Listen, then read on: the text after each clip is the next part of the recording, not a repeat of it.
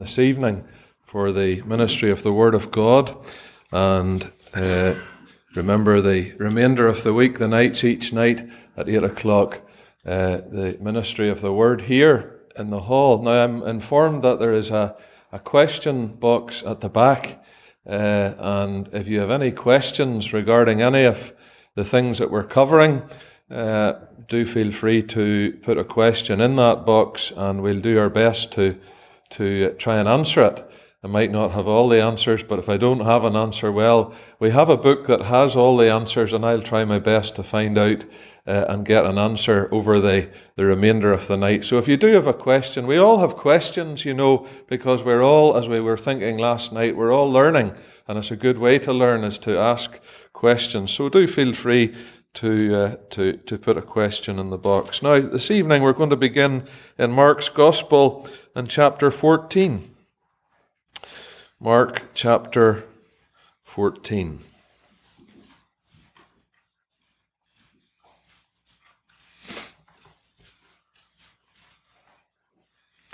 Mark 14, and reading from verse 12. And the first day of unleavened bread, when they killed the Passover, his disciples said unto him, Where wilt thou that we go, and prepare that thou mayest eat the Passover? And he sendeth forth two of his disciples, and saith unto them, Go ye into the city, and there shall meet you a man bearing a pitcher of water. Follow him. And wheresoever he shall go in, say ye to the good man of the house, The Master saith, Where is the guest chamber where I shall eat the Passover with my disciples? And he will show you a large upper room, furnished and prepared. There make ready for us. And his disciples went forth and came into the city, and found as he had said unto them, and they made ready the Passover. And in the evening he cometh with the 12. Now look down to verse 22. And as they did eat, Jesus took bread, and blessed, and brake it, and gave to them, and said, Take, eat, this is my body.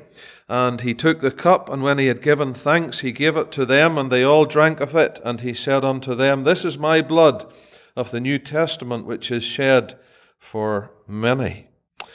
Now let us turn to John's account of this upper room. John chapter 13.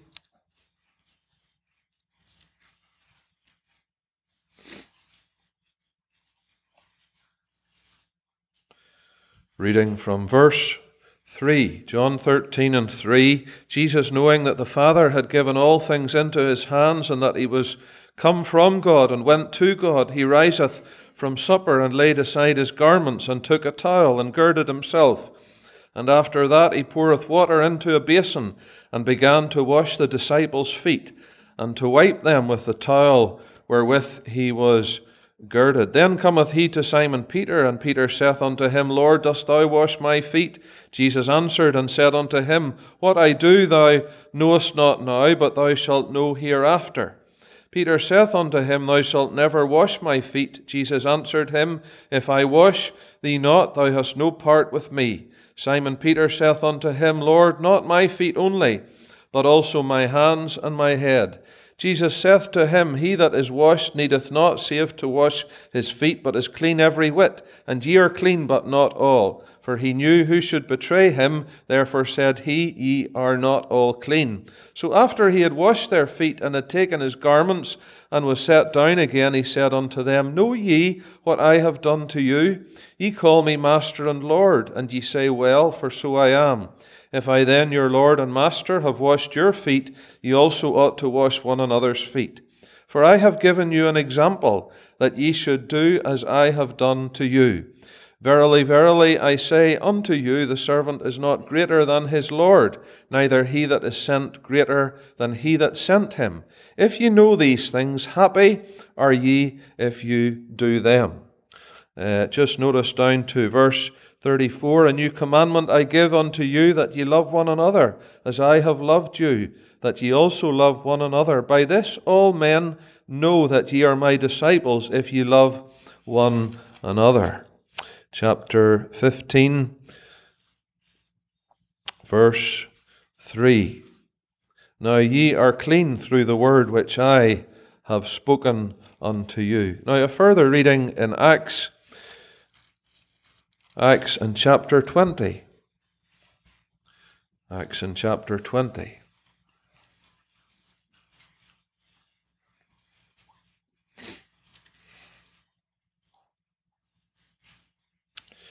Verse 6, And we sailed away from Philippi after the days of unleavened bread, and came unto them to Troas in 5 days, where we abode 7 days. And upon the first day of the week, when the disciples came together to break bread, Paul preached unto them, ready to depart on the morrow, and continued his speech until midnight. And there sat in a window a certain young man named Eutychus, being fallen into a deep sleep. And as Paul was long preaching, he sunk down with sleep, and fell down from the 3rd loft, and was taken up dead.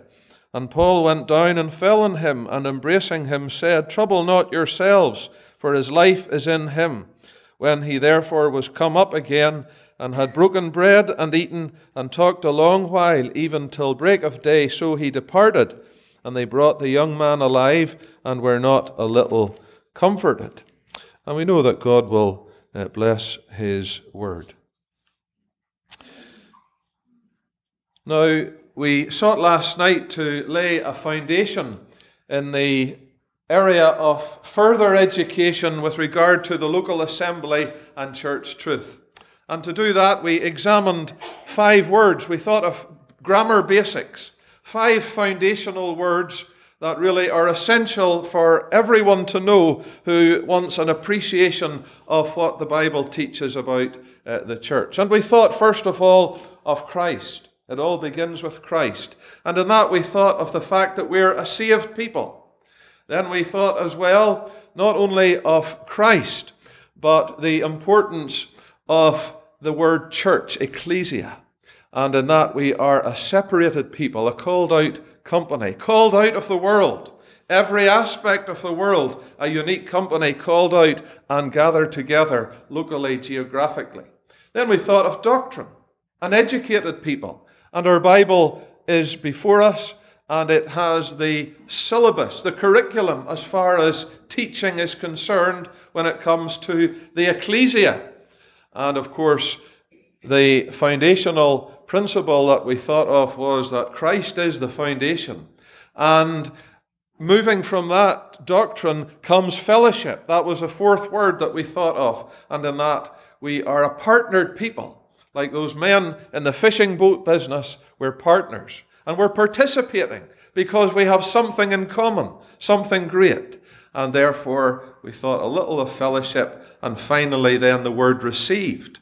And we learned that when we are saved, we are added to the body of Christ automatically.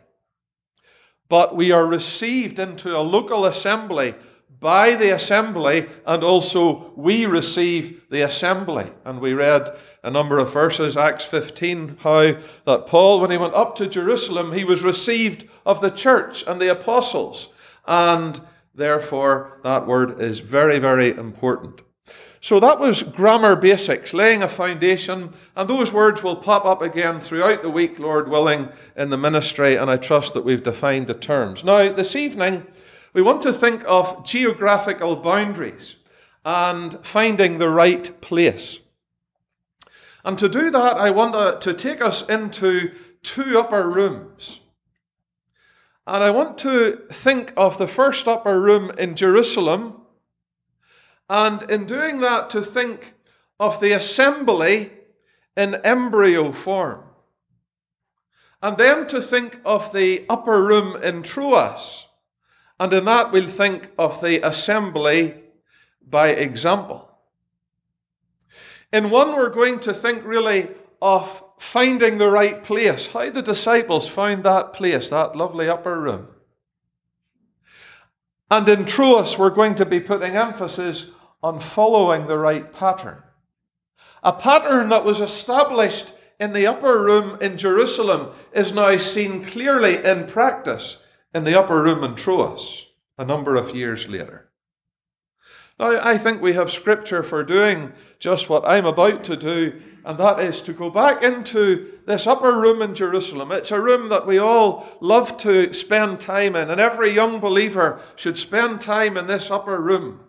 Because, brethren and sisters, every Lord's Day that we sit down to break the bread and to be a partaker of the cup.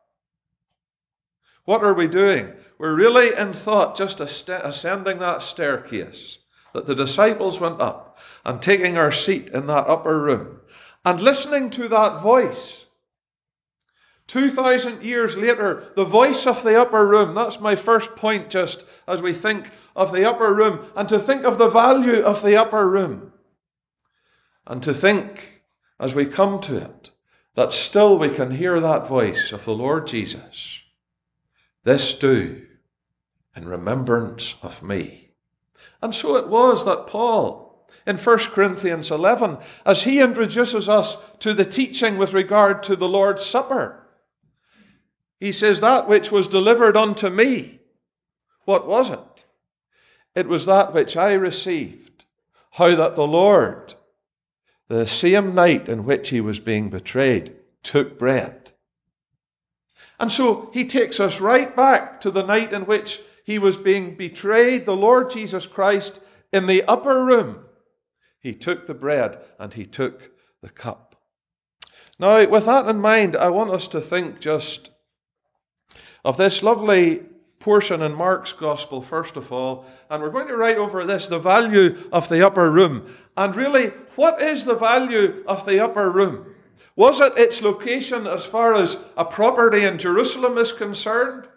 We don't really know where it was. If you go there today, they'll take you to a room that they think might have been the upper room, but that's not the point. The value in the upper room was just this, that Christ was in their midst. He was there. And you see, very simply, that's what we're going to be emphasizing over and over again this week with regard to the local assembly. What is the value of it? How do we value it? It is, brethren and sisters, that he is in our midst. I wonder, did you think, just as you got ready for the meeting tonight, probably in a hurry, tired maybe coming in from work, the pressures of a day behind you, and we appreciate everybody who's here. Did you ever think that you weren't just getting ready to come to the meeting, you were coming to have him in your midst? That's a big thought, isn't it? We were gathering unto his name this evening, and he is in our midst. And that's why I judge that we know we're in the right place. Brother was reminding us that we've chosen to be in the best place this evening, and we have, not because of the person on the platform, 1,000 times no, but because we're gathering unto his name, and he promises that where 2 or 3 are gathered unto my name, and having been gathered unto my name, there am I in the midst of them.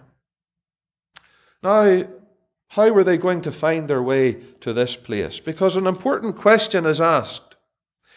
The disciples say to the Lord Jesus, "Where wilt thou that we go?" Where will we go? I wonder, have you ever asked that question? A lot of people ask that just when they get saved. Where am I going to go? What church am I going to go to? And as they look round the massive confusion in our world today, it's a good question. Where will I go? Well, it's very simple as you look at the narrative as to where they would go and how they would find the right place. Number 1, they would follow the direction of the Word of God. And number 2, having followed the direction of the Word of God, they would be led to this man with a pitcher of water upon his head, a very unusual thing in Jerusalem, for it was normally the women who were able to miraculously balance that water on top of their head. Here's a man. Yes, but that's what the Lord said you would find. And following the man and the direction of the Word of God from the Son of God, they would find the place. And I love what it says. His disciples went forth and came into the city and found as he had said unto them. You say, what church will I go to? What is the right place? Where shall I choose? Listen, The answer to that question is this: you don't need to choose. God has already made the choice. It's the place where he has chosen to put his name. Oh, there were lots of other places in Jerusalem that the disciples could have decided to go. Were it left to their own intuition, were it left to what they thought that the Lord meant, were it left to what they thought would be better. But they just, with faith, obeyed his word. And they found that they were led to the right place. Now you would know that that man with the pitcher of water upon his head, when we think of water in the Scripture, just like oil, it often points to the Holy Spirit. I think I mentioned on Lord's Day, when it comes to unity and the oil that flowed down Aaron's beard, that's a pointer to the Holy Spirit. David was anointed with oil, and the Spirit of God was upon him. When we think of water, in various formats it speaks of different things. So we'll think later of water that's used for washing. And when water in Scripture is used for washing and cleansing, we're thinking of water and the Word of God. But when we're thinking of water that has been flowing and that is used for drinking and for water, we're thinking of the Spirit of God. Out of his belly, the Lord Jesus would say, shall flow rivers of living water. This he spake concerning the Spirit. And so here is a beautiful picture of, in this man, the Holy Spirit's guidance. And so you put the guidance of the Holy Spirit with the Word of God, and the one thing is this: they're always in agreement. Because the Lord Jesus teaches in this upper room. He says here in John chapter 14, he says, when he, the Spirit of truth, is come, he will guide you into all truth. Now here's something. I hope you all agree with this. According to the Word of God, from what I can see, a person who gets saved, who is baptized, and who is genuinely before God asking, Lord, what wilt thou have me to do? Where will you have me to go? I believe that that person, if they follow the guidance of the Holy Spirit and the Word of God, will be led to the ecclesia, the place of his name. Now, there only is one in Scripture. If you can show me more after the meeting, do show me. I can only find one ecclesia. That is one thing in many places, not many things in one place. The scripturally gathered ecclesia, gathered unto his name. It is impossible for the Holy Spirit to guide a person to anything other than the assembly. However, you say to me immediately, well now, Jonathan, the thing is, how would I know that it's the right place? Well, how did they know that it was the right place? In these simple and beautiful words, they found that large upper room fully furnished, and they found it just as he said. In other words, what they found was just as they found, and was just as according to his word. And it's still the same today, brethren and sisters. Now, let me make a point that's very important. Listen, as far as the assembly is concerned, it will never be perfect as long as I'm in it. As far as the people are concerned, it will never be perfect because we're all full of failures. Wherever we are, there'll always be failure. But as far as the pattern is concerned, it is perfect. And if there's any failure, you can be sure it is always with us, never with the Word of God. So as you look about today at the confusion and at the division, the one thing that we can be absolutely sure of is this: that is not according to the will of God or according to the Word of God. No. So what you and I are asked to do is not to look at the confusion and decide what we should choose. No, God wants us to look at his word and to see what he has chosen and to see that what we find is according to his word. Because that has always been God's ruling principle as far as the place where he dwells. Whether it be in the Garden of Eden, where he dwelt, and he had communion and fellowship with Adam and Eve in the cool of the day, or whether it be in the tabernacle, where he dwelt amongst his people. There only was ever one tabernacle. Whether it be the temple, there was just the one up in Jerusalem. And when there was another altar appeared, that was when the nation was divided. But as we thought last night, the local assembly, distinct from Israel, called out from the world, the emphasis is not on buildings, but it is on a scripturally gathered people of God gathered unto his name, just as he said, according to the principles of the Word of God. I remember my own father talking to me about how he found the assembly. He wasn't brought up in a Christian home. I did have that privilege, though I rebelled against it, but he didn't. And got saved. Met my mother. They were both saved, baptized, and they began to look to see where they should go. It so happened, according to, I do believe, the guidance of the Holy Spirit, they ended up living next door to a godly couple, who one night said to my father, that lady, "You're believers. Where do you go?" He said, "We're just looking really for a place. Just looking. She said, "Have you ever been to a breaking of bread?" He said, "No."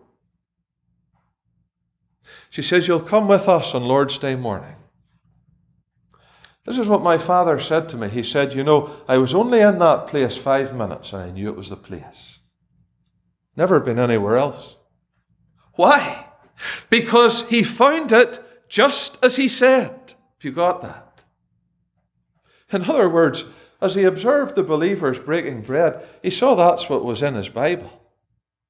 Isn't it wonderful? To come on a Lord's Day morning, brethren and sisters, never let us get used to it. To hear the voice from the upper room. The value of the upper room is just that he is there, for he came and he sat down with the disciples. Oh, they had him in their presence. That's what made that room so precious. And mind you, I used to think that the upper room was this tranquil sort of a place. But as you examine Scripture, you realize that these disciples were coming into it after having arguments about who would be the greatest in the kingdom. And there was a lot of tension, and Judas was there as well. And I tell you, it was a place that was charged. But what was going to bring the value to this place was just that Christ was in the midst. And an assembly is not a place that is just always peaceful and tranquil. There will be difficulties, there will be tensions, and there will be problems because you and I are there. It can't be anything else. But the fact of the matter is, Christ in the midst is what is of value. Do you believe that he's in our midst tonight? I believe it with all my heart. That if the cloak of invisibility were taken back, he is there. He is present with us. Now maybe a young person asks, well, how could that be? Sure, the Lord Jesus Christ is bodily in heaven. And you're right, he is. And that's precious. But as you read your Bible, you will discover that where God dwells with his people, there are very special manifestations of his presence. And I don't have time to stay with it tonight, but we know that God is omnipresent. That is one of the characteristics and attributes of deity. He is in all places at all times. But then there are very peculiar and special manifestations of his presence, that his people enjoy fellowship with God. So, of course, Adam and Eve enjoyed that, because you remember it says that Cain had to go out he went out from the presence of the Lord. And we know that as far as Israel was concerned, they enjoyed the Shekinah presence, the Shekinah glory of God. Shekinah really is the Hebrew word that means dwelling presence of God in their midst in a very real way. And we could go on through Scripture. But when we come to the local church, there is a very special spiritual manifestation of Christ in the midst of a people who gather unto his name. but we cannot claim that presence if we're not gathering unto his name and own his authority. And therefore that is very precious, that as we gather. Now, the one thing I want to point out is just this. If we were to turn to Acts chapter 11, we would come to a scripture there where Paul was with the saints in Jerusalem. And it says there, in fact, I'll just turn to it just to read the verse, because this is a very important aspect of assembly truth. And it says this, verse 25, Then departed Barnabas to Tarsus for to seek Saul. And when he had found him, he brought him unto Antioch. And it came to pass that a whole year they assembled themselves with the church and taught much people. Then were the disciples called Christians first in Antioch. Now what that is telling me is this. As they came, it says that they assembled, a whole year they assembled themselves with the church. Now, clearly that doesn't mean that the meeting lasted a year. They weren't there for a whole year, gathered at one time. But what it does show is this. Though there were times when they were physically gathered for the preaching and the teaching of God's word, as far as the assembly positionally was concerned, it was always and remained gathered. Have you got that? And that is really the deeper truth of Matthew 18 and 20, that where two or three having been gathered and continue to gather together unto my name, there am I in the midst of them. That simply means this, dear brother, when you're in university, tomorrow morning, when you're in the workplace, when you're in the school, dear sister, when you're at home, you're still as much a member of this assembly as you are when you're gathered together tonight. Mind you, that brings with it a great weight of responsibility. It's not just that when we're physically gathered together, we're a member of the assembly. No, that's why there's no such thing as occasional fellowship, as we're going to see further on. But I just make that distinction that we know a very special manifestation of Christ when we are physically gathered together for the assembly gatherings. But when we disperse and go away in our cars, that assembly still exists, just as those golden lampstands in Revelation chapter 2 and 3, they were there with Christ in the midst. And yet, it was a warning to Ephesus that the lampstand could be removed. And so we have it in Mark, the value of the upper room. But what about this voice from the upper room? Because not only is it an upper room, but it's actually a dining room. They're going to learn something about what they should eat. You know, this brings before us the great truth of the Lord's Supper. Maybe you've never thought of it before, but it's the only gathering of the assembly where we're actually told what to eat. But it's very important. For as oft as ye eat this bread and drink this cup. And so we're thinking not so much now of where we go, but what we do. The Lord's Supper. I fear in some circles today, it is becoming the lost supper. Very sad if you go onto a website of a company of believers professing to be an ecclesia, but you cannot find any reference to the Lord's Supper. That would tell me that they have lost sight and lost ear of the voice from the upper room. The Lord's Supper, the great privilege, the highest privilege that any believer has when it comes to the Lord's table of partaking of that which the Lord ordained, because its origin is right here in what he said. Its order is in what he did. And its objective is that we might remember him. So, as we think of the value of the upper room, it's Christ in our midst. As we think of this voice from the upper room, we're thinking of Christ in our memory. This do in remembrance of me. Now, what did he do? He took the bread. Notice the order. And he blessed it and brake it, and he gave to them. He also took the cup, and he had given thanks. I want you to notice just the distinction in those two words. He blessed and brake it, and he gave thanks when it comes to the cup. Now that's still the order that we practice. And may God preserve the simplicity of what he brought and what originated in that upper room, so that we don't lose the focus of what we call the morning meeting. I prefer to call it the Lord's Supper or the breaking of bread, because there's just the danger that we could just think that the bread and the cup are sort of the add-on. But let us remember that is the focus of why we gather. That is the objective of why we come. And so, as brother after brother gets up on his feet and rises to give thanks, never think that it's in some way secondary to give thanks for the bread and the cup. But equally, neither think that it's something that you just tag on to the end of your thanksgiving. No, I would say just for young brethren taking part maybe for the first time, it's a good thing just to make clear. Now, we're not setting hard and fast rules, but just to make sure and make clear for those who are observing and those in the company that when you're going to give thanks for the bread, this is what I'm going to do. And when you're going to give thanks for the cup, make it clear that that's what you're giving thanks for. Because it's an enormous privilege to do as the Lord did. And to give thanks for the bread, what does it speak of? Of his body. And so we will be thinking of that body that was broken. And as we think of the cup, we will in our thanksgiving be thinking and bringing the company to bear upon the precious blood of Christ, as we did last Lord's Day. Precious to think of his blood. Mind you, there's sometimes the blood would hardly get a mention. But we said last night, brethren and sisters, there could be no church if it were not for the fact that Christ loved the church and gave himself for it.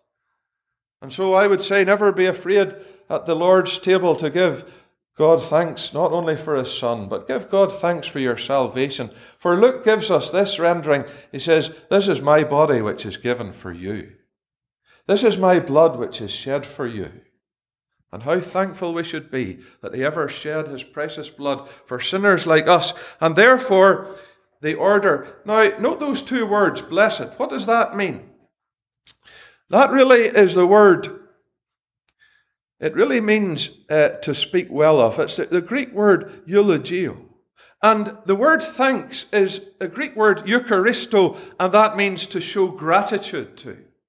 Now, that forms really the basis of what we do on a Lord's Day morning when we rise to our feet audibly to give thanks, or the sisters silently who give thanks and show their gratitude in their offering of praise.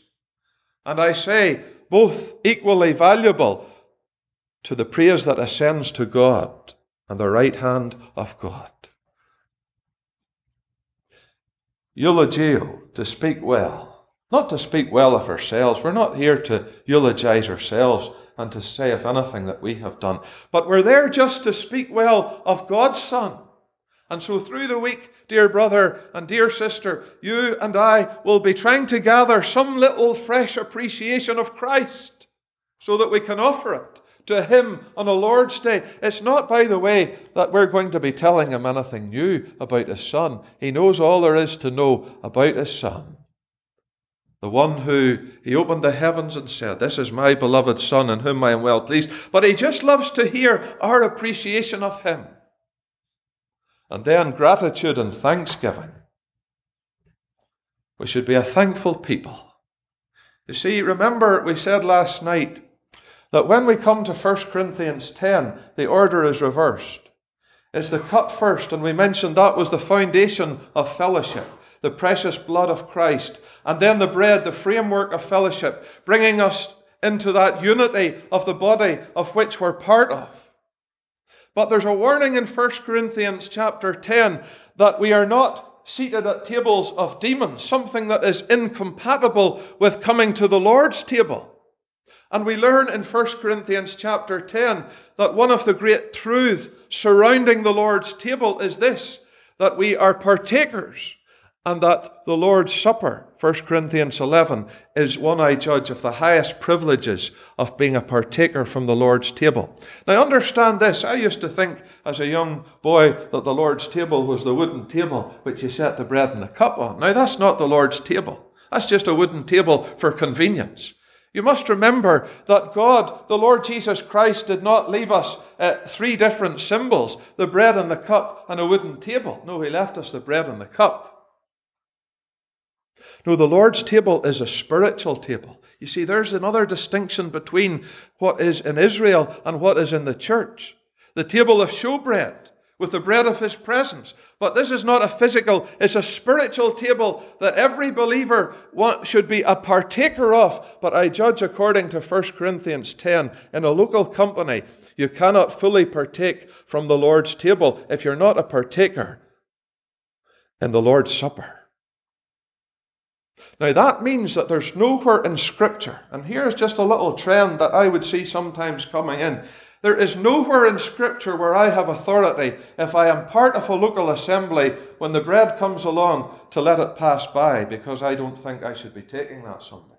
No, 1 Corinthians 11 says, let a man or a woman so examine himself and come and be a partaker.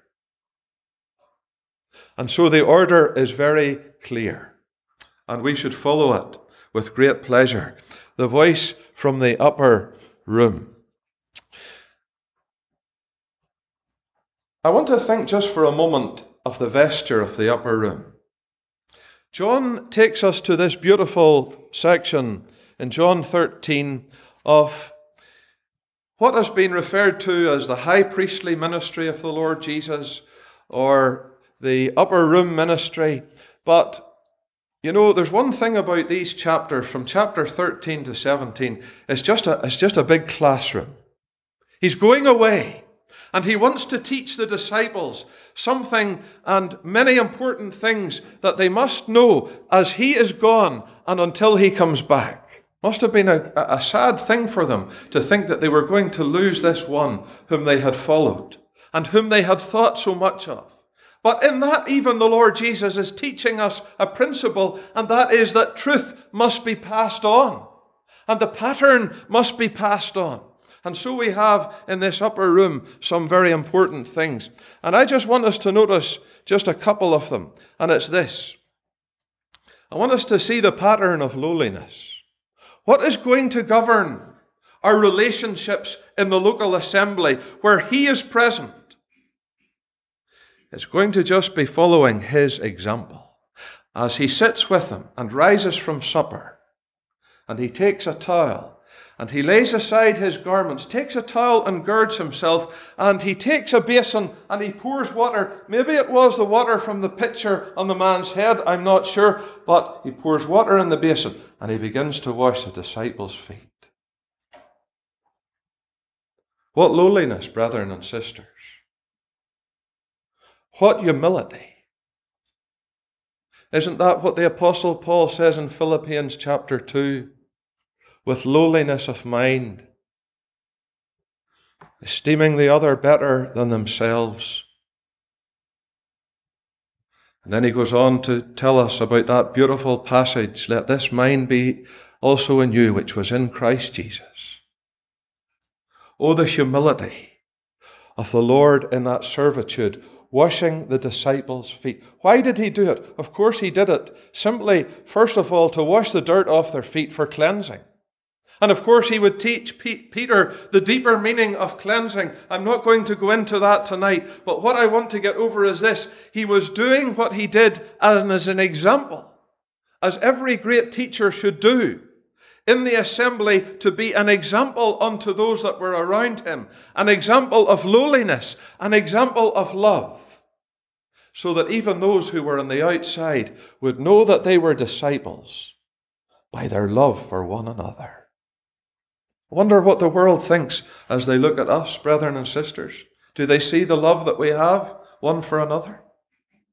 Do they see that lowliness of mind?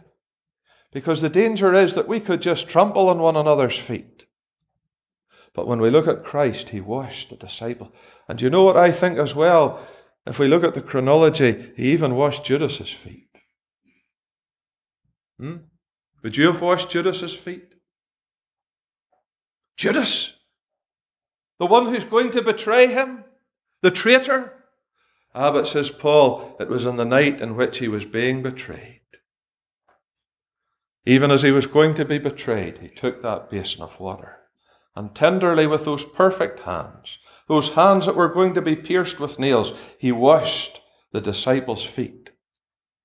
You see, he was going to teach them something not only about lowliness of mind, not only of love, but a very important assembly truth, and that is lordship. Listen to what he says just further down. He said unto them in verse number 12, Know ye what I have done to you? Ye call me Master and Lord, and ye say, Well, for so I am. And then he says, If I then, your Lord and Master, have washed your feet, you also ought to wash one another's feet. Notice the order in the change of names there. He says, Ye call me Master and Lord. He says, that's right. But he says, If I then, your Master and Lord, no, your Lord and Master. You see, what he's teaching is this. If you're going to be learners from me as teacher, you must first approach me and acknowledge me as Lord. Lord, what wilt thou have me to do? Now teach me. Not teach me as Master, and then I'll decide to do it whether I like it or not. You see, that's the big difficulty with some of us here. As we think of assembly truth, and as we think of what we are supposed to do, we come to the Word of God with the attitude, well, I'll learn, and then if I like it, I'll do it. Instead of first coming with the attitude, Lord, what wilt thou have me to do? Whatever it is you want me to do, I'll do it. Then he's able to teach us. That's how he teaches, and that's how we should be taught. Oh, that God would impress it upon us tonight. You know, if you get nothing else out of this meeting, if you go home tonight and get down by your bedside and just say afresh, Lord, what will you have me to do? Be well worthwhile. Lord, what wilt thou have me to do? Young people, have you been there recently? You say, well, I would like to do something for the Lord of a couple of months in the summer, and that's good, and you do something for the Lord, but there's a world of difference from saying, Lord, I want to do something for you, and Lord, what wilt thou have me to do? You see, sometimes we're afraid to ask that because of what he might ask us to do, eh? Is it all for him? Brethren and sisters, tonight, are you holding a little bit back for yourself? He can't teach you.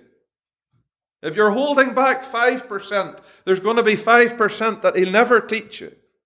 He wants it all. He's not interested in your money. Not interested in anything but you. That's the truth of Romans 12. We'll maybe come to it on another night. O Lord, teach me. Master, speak, thy servant heareth. And so he teaches them of lowliness, of love, and of lordship. The assembly in embryo form, the value of the upper room, Christ in their midst, the voice from the upper room, Christ in their memory, and the vesture of the upper room, Christ as their master.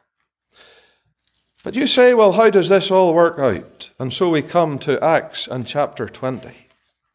For now we see in this assembly in Troas, what was instituted in the upper room worked out in example. And how is that going to be the case? Well, we come to an assembly, a local assembly, and I want to just point out three things in this last 15 minutes. I want to think of an assembly planted according to the pattern. Then we'll think of a believer who's planning according to the pattern. And then a young man who's cared for according to the pattern. We see now the pattern in operation. And what is it? An assembly that has been planted. How was it planted? Well, as you look at Troas, and you look through your Bible, you will see that Troas was a place that Paul visited on a number of occasions. In fact, if you were to go back to chapter 16, you would learn there, in verse 6, When they had gone throughout Phrygia and the region of Galatia, and were forbidden of the Holy Ghost to preach the word in Asia, after they were come to Mysia, they essayed to go to Bithynia, but the Spirit suffered them not. And they, passing by Mysia, came to Troas. Now that's very interesting. That shows the guidance of the Holy Spirit in the movements of the Apostle Paul. He attempted to go to Asia to preach the gospel. The Spirit of God said no. He then decided to go Bithynia, to go north. Spirit of God said no. And he comes to Troas. And 2 Corinthians and chapter 2 tells us that he preached the gospel at Troas. A door was opened, even before he went to Macedonia, because as you follow Acts chapter 16 down, you get the Macedonian call. A vision appeared to Paul in the night. There stood a man of Macedonia and prayed him, saying, "Come over to Macedonia and help us." But at Troas he preached the gospel. And so, I judge, an assembly was formed. How was it formed? By a group of people coming and doing a church plant? No. By the gospel being preached. That's how every assembly is formed. Didn't we learn that last night? The ecclesia, a called out company. Who does the calling? God, through the power of the Holy Spirit, through the preaching of the gospel, people are saved. Added to the church, which is his body, baptized and received and gathered together unto his name in a local testimony. Brethren and sisters, there wouldn't be one of us gathered together in this assembly had it not been for the preaching of the gospel. Had it not been for somebody witnessing to us at work, had it not been for that gospel tract that was given by a sister with her courage, witnessing to a friend, and you could go round this hall and look at all the testimonies and all the experiences, and the one thing they would have in common is this: everyone was saved through putting their faith in Christ, the Lord Jesus, acknowledging their sin, and through the glorious gospel, people are saved and gathered and assemblies are formed. You know, that's still God's way of establishing testimony. I wonder, are we interested in seeing assemblies established? I wonder, have we lost the zeal of going out with the gospel to see souls saved? Yes. But to see them baptized and to see assemblies established, has God lost any of his power? Has the gospel lost its power? You see, the fact of the matter is this: sometimes I think that we think the gospel is not working anymore because people don't come in. Because people don't come in, that doesn't mean the gospel's not working. Usually that's a sign that we're not working. Now, I know it's not easy to get people in with the gospel. And the reality is that if you look at the population of say, New York, what is it? We decided 8.5 million population.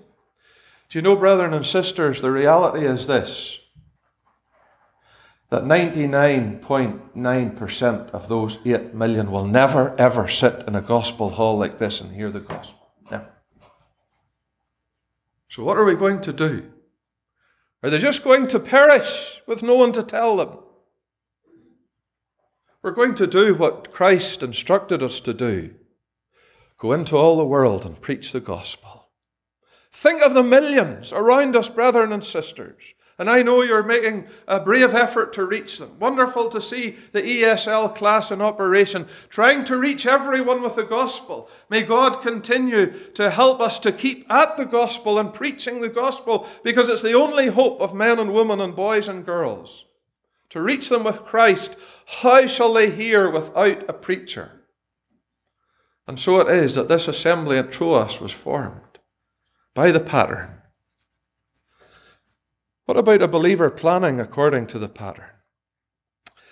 And so it is that Paul is going to now visit Troas.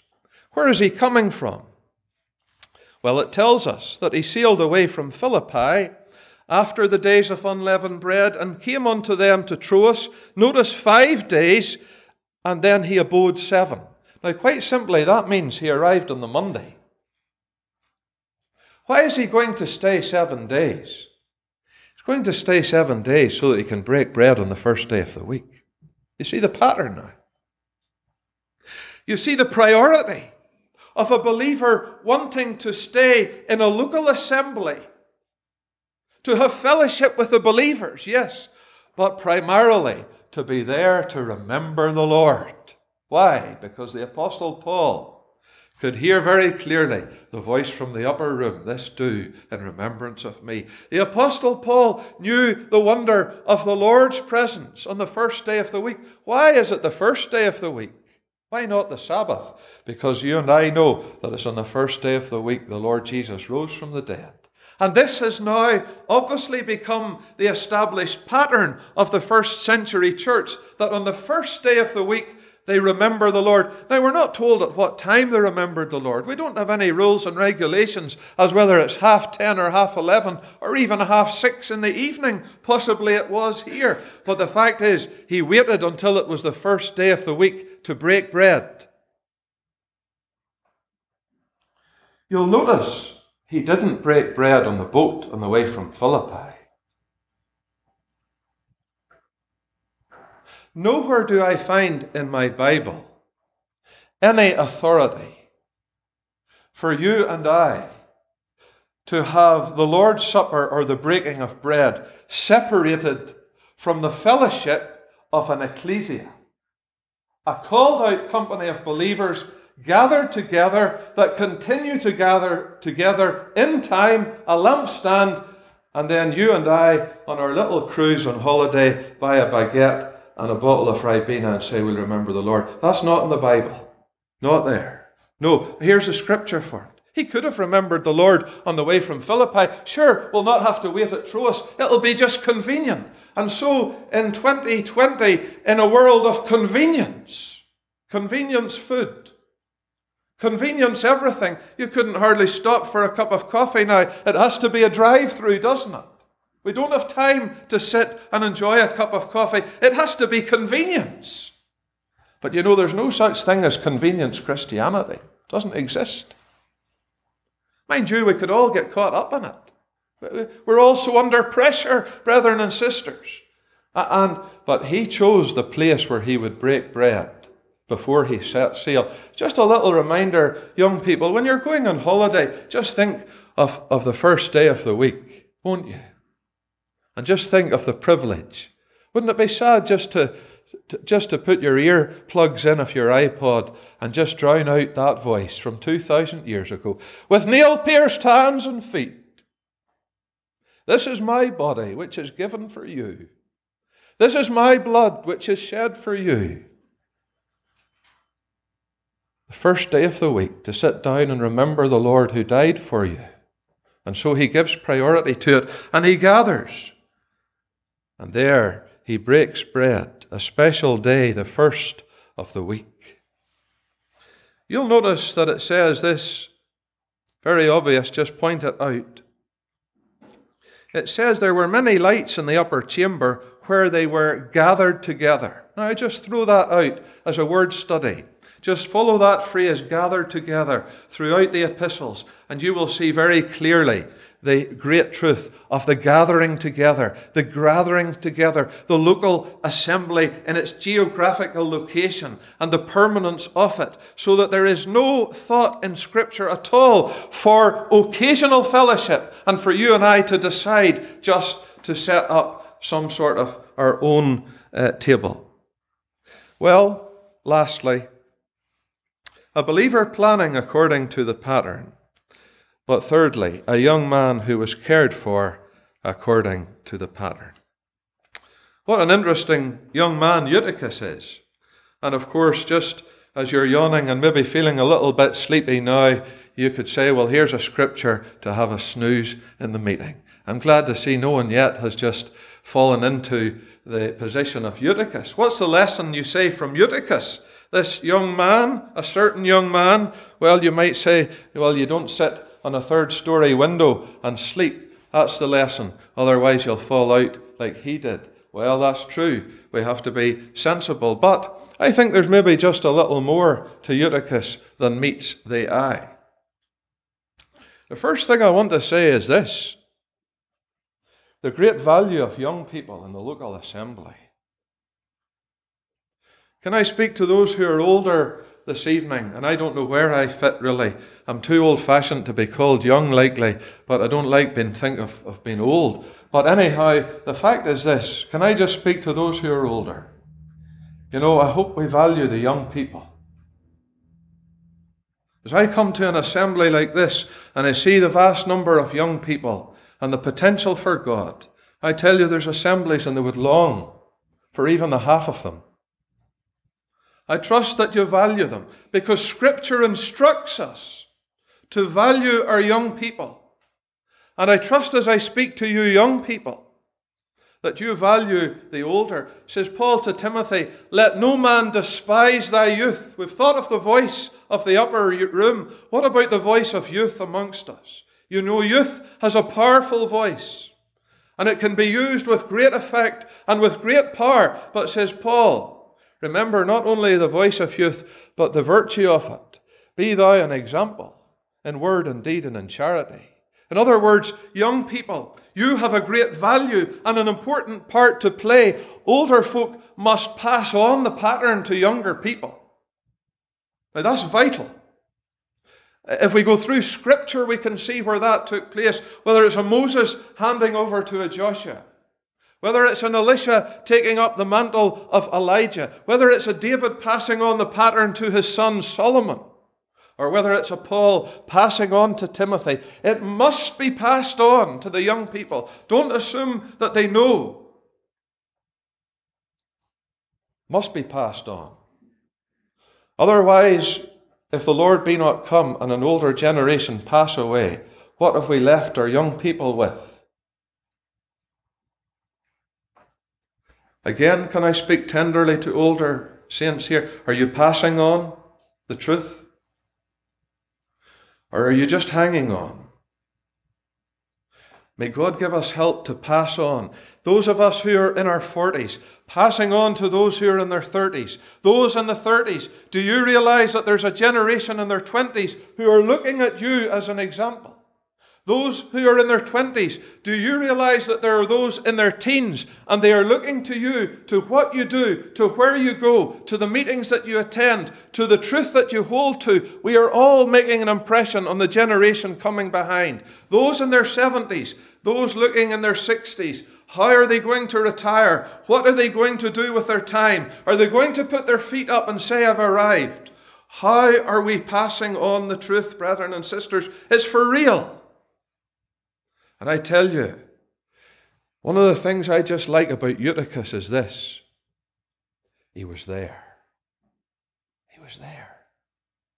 You say he was sleepy and tired and he fell out a window. Well, maybe he did, but we don't know what he had had to do all day and the work and the job that he had had to maybe work all night. But the fact of the matter was he was there. Now let me speak to young people just for a moment. Listen, whatever you do in life, and whatever you might think of the assembly, and whatever you might think of the older people and how old-fashioned they might be, can I plead with you, just try and be there. Try and be there. You might not have studied for the Bible reading, but come to it. Be there. Because I can look back on my own experience, and I can vouch for this 100 times over. Times when I come to the assembly as cold as ice, but I tell you I left just being warmed. I left just being encouraged. I left just being put on the straight and narrow because I was there. You will never lose out for being there. And Eutychus would never forget that night. You say, well, what have you got to say about the fact that he fell out a window and he died? Well, it's just this. You know, young people fall and they need picked up. Young people fall. Older saints need to pick them up, set them on their feet. What a fall it was from the third story. Maybe I'm talking to a young person tonight, and just this week you've had a fall. You say, how did the assembly there gather? How did they know that Eutychus had had a fall? He was there one moment and gone the next. It will be probably very evident that a young person has had some sort of a fall or difficulty when they start dropping off in their attendance. Don't leave them. Overseers. They might not like it, but you go after them and you try to pick them up. Because though Paul preached to midnight, and I don't know whether it was his sermon put the people to sleep, sometimes that is the case. It's not the fault of the people being tired. It's the preacher that puts the people to sleep. But that might be the case as it was. But the thing that I love about Paul is this. It says he went down. Just as the Lord Jesus washed the disciples' feet, Paul got off the platform, if there was one, in that third-story house, and he went down to where Eutychus was, and like Elisha, he spread himself. And I know a miracle took place, and Eutychus was saved in a miraculous way. But the principle still abides. Paul was prepared to go down. He's prepared to pick the young man up. Young people need picked up. They will have many's a fall. I tell you, the world in which young people are living today is a cruel, cruel world. It's a world that can just pull them down in a second. And they're left wondering where they are in their Christian testimony. They're wondering, am I useless for the assembly? You know, can I say tonight, there was many a time I got up to give thanks in the breaking of bread, and I felt I made such a hash of it. And I felt I was so unworthy to give thanks. I sat down, I vowed I would never get up on my feet again. But for an older sister who came along afterwards and encouraged me, or a couple of weeks later, after I had been silent, said, we haven't heard you for a while, we would love to hear you. Just picking you up, just setting you on your feet, just getting you going again. Encouragers, that's what we need amongst God's people. There's enough to knock us down. There's enough to knock us over without us knocking young people over. But what we need to do is pick them up. And you notice he spent time with them. And you'll notice that he gave him bread. You see, it's one thing having the breaking of bread and to be there and to do everything right. But if you have no love for the people to give them a bit of bread, you see, he was able to take bread. Just maybe that young person to go out and have a coffee with them, just to have a cup of tea with them, just to spend that time with them. Yes, the breaking of bread, important, but just that care, and that care that was shown. And it says that they were greatly comforted. And that just reminds me that assemblies will have trouble. Assemblies will have sorrow. Assemblies will have difficulty. But God has made provision in Christ, through his word and through the Holy Spirit. Whether it's the assembly in embryo, let us never forget that wonderful voice, this do in remembrance of me. And may we have strength to see the pattern established, the assembly by example and in practice, as we have in Troas, even until the Lord's return. May God bless his word, and shall we pray.